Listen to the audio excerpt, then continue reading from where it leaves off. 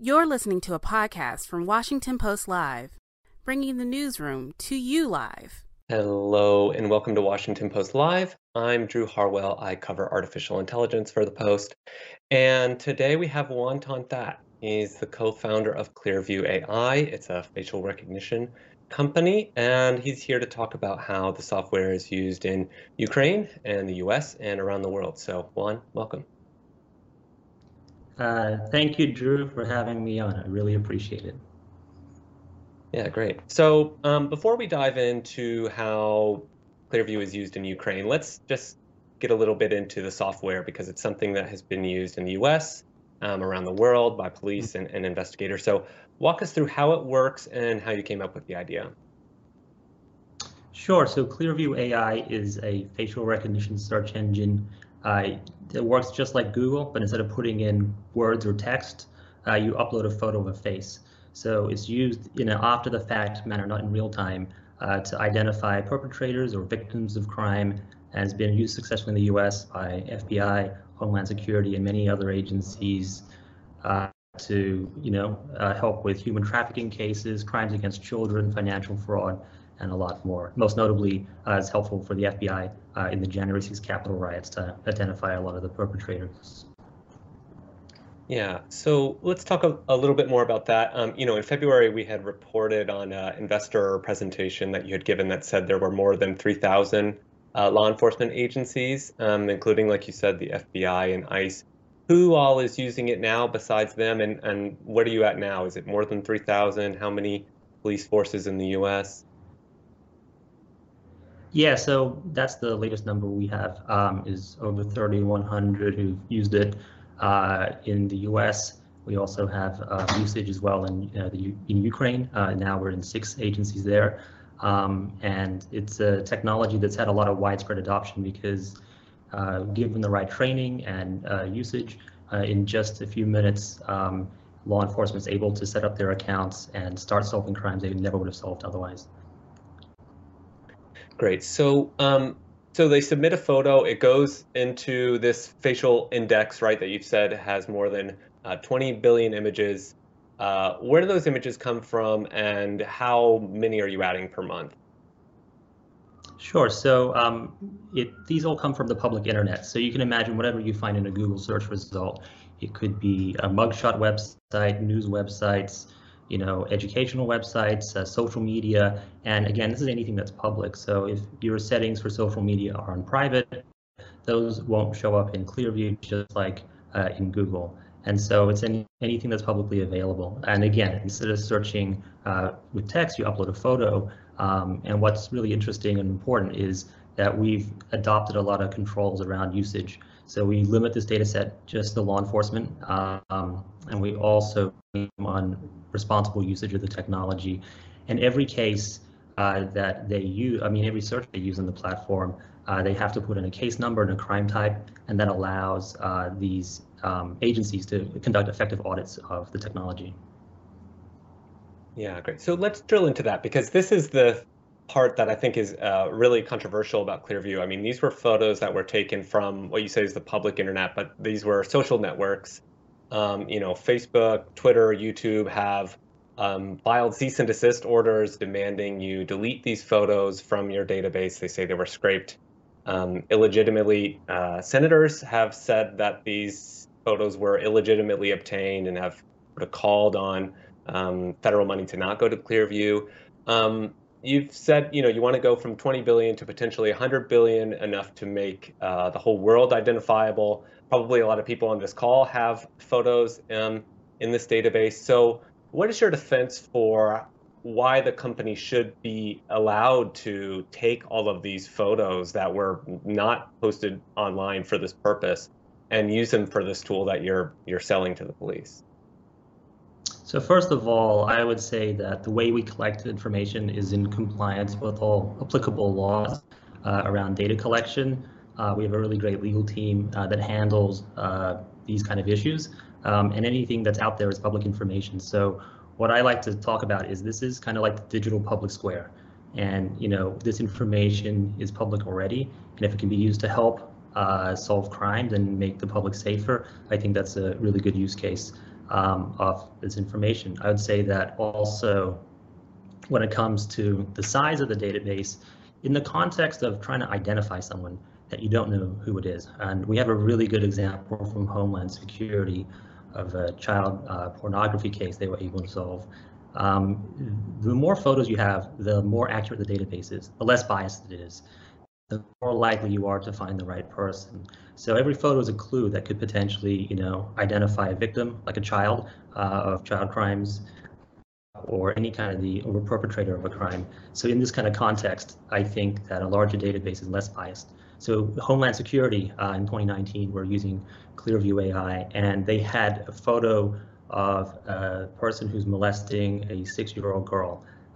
And he was in the back of this child abuse video he was selling online. And it was just a, grainy face of him. When they put it through Clearview, they only found one image in the database, and this was 3 billion images at the time, and he was in the background of someone else's publicly available gym selfie. They were able to find the location of that gym, find the employer, eventually got the name, and now he's doing 35 years in jail, and they could save a 6-year-old girl. And they say that without Clearview AI, there was no way they would have caught that guy. And so that's really interesting in terms of how any photo could be a clue. Now that we have about 20 billion images, that person has other photos in the database, and those have his direct name. So it would have saved even more time for law enforcement to catch that perpetrator and save that child. Yeah, you've brought that case up a number of times, and just to really quick go back to the companies that have asked Clearview to delete these images. Has Clearview done so? Not at this time. We believe that the way we collect images is just like any other search engine, and this is stuff in the public domain. And for the purposes that it's being used for, I think they can be very pro-social. I don't think we want to live in a world where any big tech company can send a cease and desist and then control, the public square. So I think it's an issue that is really important, because the issue of collecting publicly available online data is not just images, any kind of data. It affects researchers who may be studying things like discrimination, or studying other things like misinformation, and it affects academics and a whole wide range of other types of use cases as well. In that investor presentation from a couple of years ago, you had said that Clearview was interested in moving sort of potentially beyond U.S. law enforcement, beyond this kind of public safety example that you've brought up, to potentially working in the financial sector with stores and banks, and also potentially doing a international expansion. You said you were seeing a rapid international expansion. So could you walk us through really briefly where you're expanding across the world and what other companies you'd be working with? Sure. So there's been previous reporting talking about Clearview AI, and we've developed as prototypes different versions of our technology for retail and banking.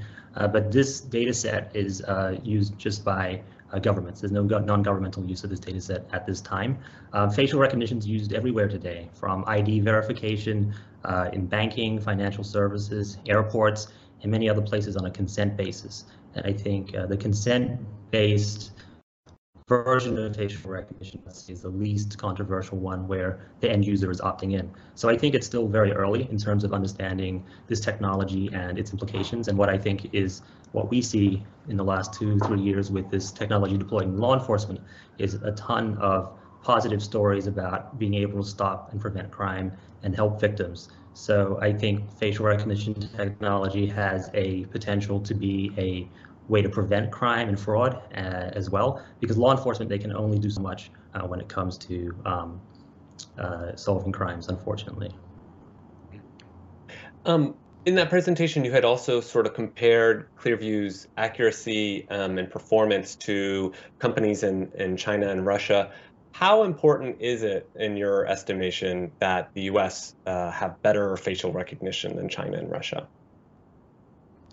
So I would say that we're very proud to have really high rankings on NIST. So NIST tested over 650 algorithms from around the world. And if you take the average of the different categories in there, Clearview AI ranked second, with the number one being a Chinese company called SenseTime. And so I think you'd always want more accuracy when it comes to facial recognition, but I'd draw a quick, sharp distinction about how it's deployed in authoritarian regimes like Russia and China. So those countries are deploying facial recognition in a completely real-time way, where it's all the time. When we're deploying it, it's in an after-the-fact investigative manner. So I think it's really important for US and its allies to have this technology, but also adapt it and make sure we use it within our moral framework. Yeah, but expanding internationally, I mean, how do you protect against that? How do you control, how the tool is used? Walk us through kind of how big Clearview is and what sorts of programs you have to ensure that it's not abused in other countries, not abused by companies that you're selling to in this expanded basis. Sure. So we're actually a very small startup in comparison to many other companies. We're around 50 employees now. We were about 10 employees when we were written about on the front page of the New York Times. So we really care about making sure this technology is used for the right purposes and by the right people. So when it comes to anything international, we would never sell to China, Iran, and North Korea, or any country that's partially sanctioned by the US. And when we look at these countries, one thing about Clearview is deployed as a cloud service.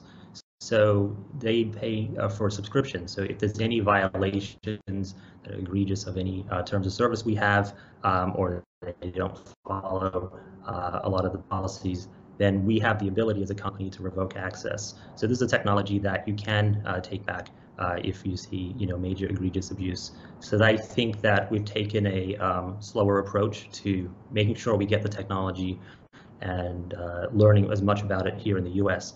So the Government Accountability Office wrote 2 reports last year on the deployment of facial recognition, and they made a lot of suggestions and guidelines about how to deploy it in law enforcement contexts. For example, making sure that there are cybersecurity audits, that the audits possible of the search history of every person who has access to the technology, that there's training. So having figured out a lot of the model here in the US, when we look at other countries on a case-by-case basis, we want to make sure that we're comfortable that they are using it for the right reasons. We'd never want this to be used to, surveil journalists or in any kind of abusive way. Yeah, but when you talk about egregious abuse, I mean, how would you know if it was used to surveil, as you said, the wrong people? Like, what sorts of systems or do you have to ensure that the FBI isn't misusing this tool? What kind of insight do you have even into what searches they're able to run? Sure. So what we do is when we talk to the customers, we suggest that they and highly encourage them to have a facial recognition policy. So that way they're talking to the public about what crimes it's used for, what crimes it's not. In the process of training these organizations, we get a very good sense of how seriously they take the technology and the tool and the use cases that they have. And everyone who is using it, they know that an administrator in their agency is overseeing the searches and can audit those at any time. And so we give these agencies all the tools they need to communicate with the public about how they use it, and also they can easily generate reports on the type of usage. Now, we're not perfect. We can't see everything that's happening. I don't think it's our role to monitor every search, but we're considering and we're always thinking about more ways to make this a safe technology in terms of deployment. And on the flip side, we've never had any wrongful arrest or misidentification due to the use of our technology. And when we weigh that against the amazing positive use cases in terms of solving crimes against children or the Capitol riots and these really major things, we think we're striking the right balance. How many allegations of abuse, or how many sort of reports of potential misuse have you been given in these many years that you've had all these clients? So as a company, we haven't had direct reports of abuse, but I would have to check to see how many customers have gone into the tool and revoked access. We haven't kept exact numbers on it, but they have all the tools to do it. And that's just one of our top priorities, is improving all these controls. So we're the first company to require a case number and a crime type before doing a facial recognition search. None of the other vendors in the space have done that. And so we're glad to set the standard, and we're thinking of more ideas in terms of accounting and reporting. One thing that we've added in our 2.0 version is better analysis of the workflow. So as these investigations start, that administrators can track, has a person been identified, have they been arrested, and get better statistics and fidelity into it. Yeah. Okay. Well, let's, you had mentioned having 10 employees not all that long ago, and you've certainly grown. Talk a little bit about your investors. I mean, we've heard that, Peter Thiel is obviously an investor in the companies. He's, the billionaire behind Palantir, another data mining company. Who are the investors, and how has that changed over the last couple of years? Sure. So we have a wide variety of investors from all different backgrounds, a lot of family offices and institutional funds as well, at various stages of the company. So we're well capitalized by, us run by institutional investors and larger family offices, and some of them would rather just, invest, and they help out and support us that way. We have like Naval Ravikant, who was an early investor in my previous companies in the Bay Area, where I used to live. And so we're very appreciative from all our investors for their support. And as the company grows, the investor base has changed to become more, serious institutional money. And they've been, big believers in the mission from day one, each one of them, and continue to support us. And, there's been a lot of talk about the start of Clearview. In 2020, Luke O'Brien of the Huffington Post had reported that some of your earliest sort of co-workers were, had these deep, longstanding ties to far-right extremists. Charles Johnson, who's, sort of a right-wing activist, has said he was a co-founder of the company, has shown documents suggesting he even had stock.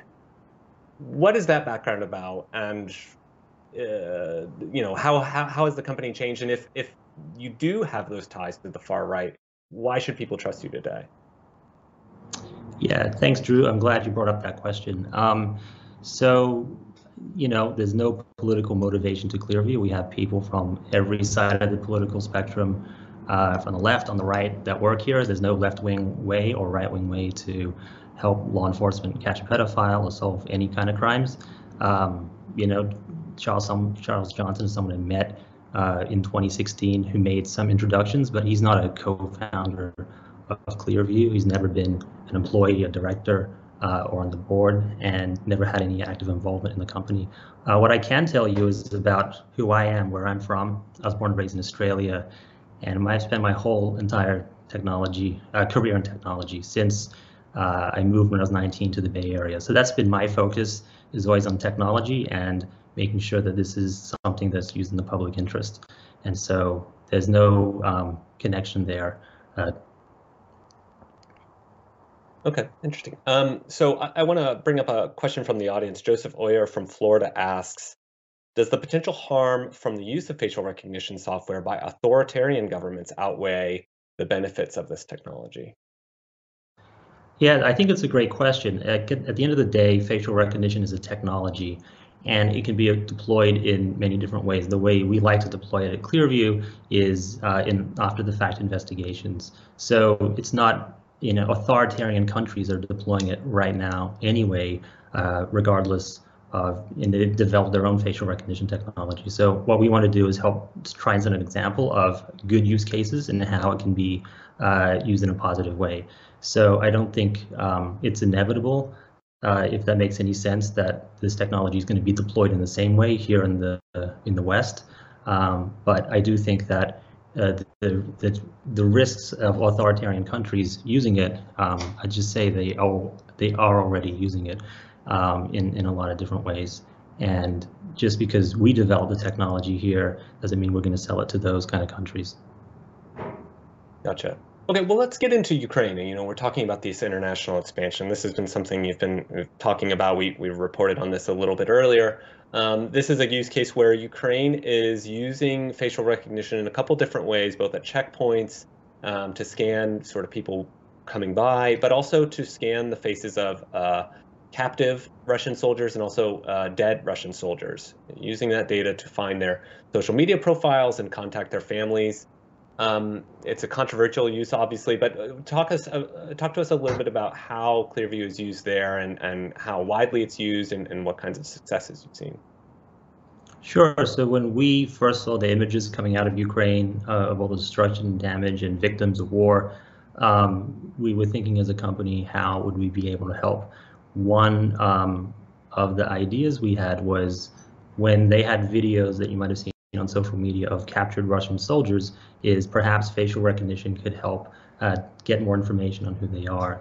So was reaching out to advisory board, and there's one person on there, one of our lawyers, Lee Wolowski, who was previously ambassador and also on the National Security Council 3 times. And he just happened to be meeting people in Ukraine, in the Ukrainian government the next day. So we wrote a letter asking that they take a look at this technology that would offer it to them for free. It's about a month and a half ago. And somehow they got back to us and we set up the demo of the technology. I helped train a lot of the initial users of it. And it's been a phenomenal response. The ideas we had originally were just the beginning, and we've seen many other use cases. So, you know, one of them is fighting misinformation in terms of, you know, verifying an identity or as someone on social media and certain claims with the technology. Another one is with the identification of deceased people, where we've been able to help them make identities. If you're in a war zone previously, you wouldn't have, say, a fingerprint database or a DNA database of Russian soldiers, for example, because our data set is really large and it contains a lot of information from Russian social media sites, is very effective in making identifications. At checkpoints, it's always good to know who you're dealing with, if they're a potential Russian agent, or if they are who they say they are, even if they have identification papers. So it's been able to you know, really verify who people are and decrease the risk of misidentification. And more recently, the war crimes in Bucha, that's been effective to identify people, because you can see that there's surveillance footage of these. So we think it's going to be a really big deterrent to war crimes if you know that there is footage and surveillance footage and the ability to be identified. And also we see, you know, use cases at, you know, refugee situations as well, where some people don't have any papers with them, or if they do, speeding up that processing time is really important. And so, yeah, we've been honored to help them, and I talk to them on a regular basis, almost every day, and we hear some amazing success stories, and they're a great country, great people, they're very brave, and I really have enjoyed the process so far. It's been an honor to be able to help out in our way. And I know when we had talked last time, they were up to 8,600 or so searches, and you could sort of see from your dashboard how many they're running. What are they at now? Sure. So we're actually now, I checked this morning, there's 6 agencies using it. Another one signed on. 410 users have been using the technology, so they each have an account to log in and perform searches. Now it's up to 14,809 searches. So each one of these searches is a potential, you know, checkpoint, identification of war, a criminal, and or, you know, many of these cases. So it's been very heavily used and very effective in practice. We hear just a lot of use cases. And just a few days ago, the Minister of Internal Affairs talked about how they've been able to use Clearview. They've opened over, I think, 8,000 criminal proceedings in total. And Clearview has been using a lot of checkpoints, and I think they say 700 checkpoints they have with 2,000 officers, and they had no issues, you know, recently around the holiday weekend. So I think that, you know, there's, you know, a lot of adoption there, and they're very hands-on, and we've been, you know, honored just to hear the thanks that I've received and they've received. It's really great. But this use case of, you know, identifying corpses and, you know, reaching out to the Russian families, I mean, it's just, you can only imagine how gut-wrenching those conversations are, to have sort of a stranger reach out and say that your loved one passed away in a foreign battlefield. I mean, was this a use case that you all had expected when you offered the tool to Ukraine? Do you have any reservations about it being used in that way? Yeah, I think it's one of the ideas that we thought of because we've seen it be able to identify people if they've been deceased previously. But we didn't think it would be as important as it's turned out to be. So some of the examples that I've seen where they would have someone with an identification and someone without, this is something that would not be possible in a previous time, where again, you won't have a database of these in DNA or fingerprints or anything like that. So war is very gruesome, and in any kind of war zone, it is dangerous, and this technology can help decrease, misidentification if you really know who you're dealing with. So when we take everyone through all these different scenarios, and each scenario as a way to, make things safer and better. And in the cases of, victims of war, I think that it's really unfortunate, but there's people in Russia who really believe that this war is not happening. They don't know where their family members are and what's really happening. And so I think a sense of closure could be very helpful. Yeah. Some of the criticism of you all in this scenario has been, this war has happened, and the frustration has been that they feel like you're kind of using this tragedy as a way to advertise or potentially to launder, Clearview's reputation. This is a company, that is facing legal action on a lot of fronts, the potential for regulation, millions of dollars in fines in lots of different countries. So what do you say to people who suggest that this is, you're using this war as a promotional tool? Yeah, so our intentions, like I said before, were trying to find, like many other companies and many other people, there's been an international response to the crisis in Ukraine, and everyone's been trying to help. So we were just thinking along the same lines. How do we help as a company? How do we provide something that could be, useful? And the response has been just way more than we could ever imagine in terms of the success and the ability we've had to help them. So, we're a very mission-driven company. We support law enforcement here in the United States, and we've had, our fair share of criticism, but ever since we've had it, what kept us going as a company, what kept us motivated is hearing every day these success stories from our customers like Homeland Security and FBI, where they've been able to, ID child molesters. And so I think it's just the natural kind of cycle that happens with any new technology, where at first it can be misunderstood. So many misunderstandings about what Clearview is and how it works. Like many people think it's a real-time service. When they realize it's after the crime investigative service, they're a lot more comfortable with it. And we see major events. When January 6th happened and our technology was able to ID many of the Capitol rioters, more acceptance of it. So kind of my job and the job of the company is to continue to educate people on how it's actually used in practice. And so that way that the legislatures and other more people in government are able to make the right decisions about, how to regulate this software. We do think regulation is important, and any new technology goes through that. So when the automobile was invented, there weren't any street signs and no, stop signs, traffic lights, or anything like that. But once we kind of adopted the technology in society, had talks about what it's good for, what it's not good for. You could take a car and drive it into a building, or you can get it from A to B. And then, the regulations came along. There have been seat belts. There have been a lot of, safety features, and we think it's the same for facial recognition, and we welcome that. And I think that what we're here is just to talk about the, good use cases that are possible with it. And we've been really surprised and ourselves every day about all the types of crimes it's been able to solve. So when it comes to what we do as a company, we've always been mission driven and using this technology for good and to help people and make society a lot safer. Okay. Well, I'm glad to hear you welcome regulation. Hopefully lawmakers are watching this and can pass regulation, because there is no federal facial recognition regulation in this country. So anyway, we'll leave it there. Thank you, Juan, for joining us. Thanks for coming on and talking about Ukraine and facial recognition. Thanks a lot, Drew. Really appreciate the time. Thanks for listening. For more information on our upcoming programs, go to WashingtonPostLive.com.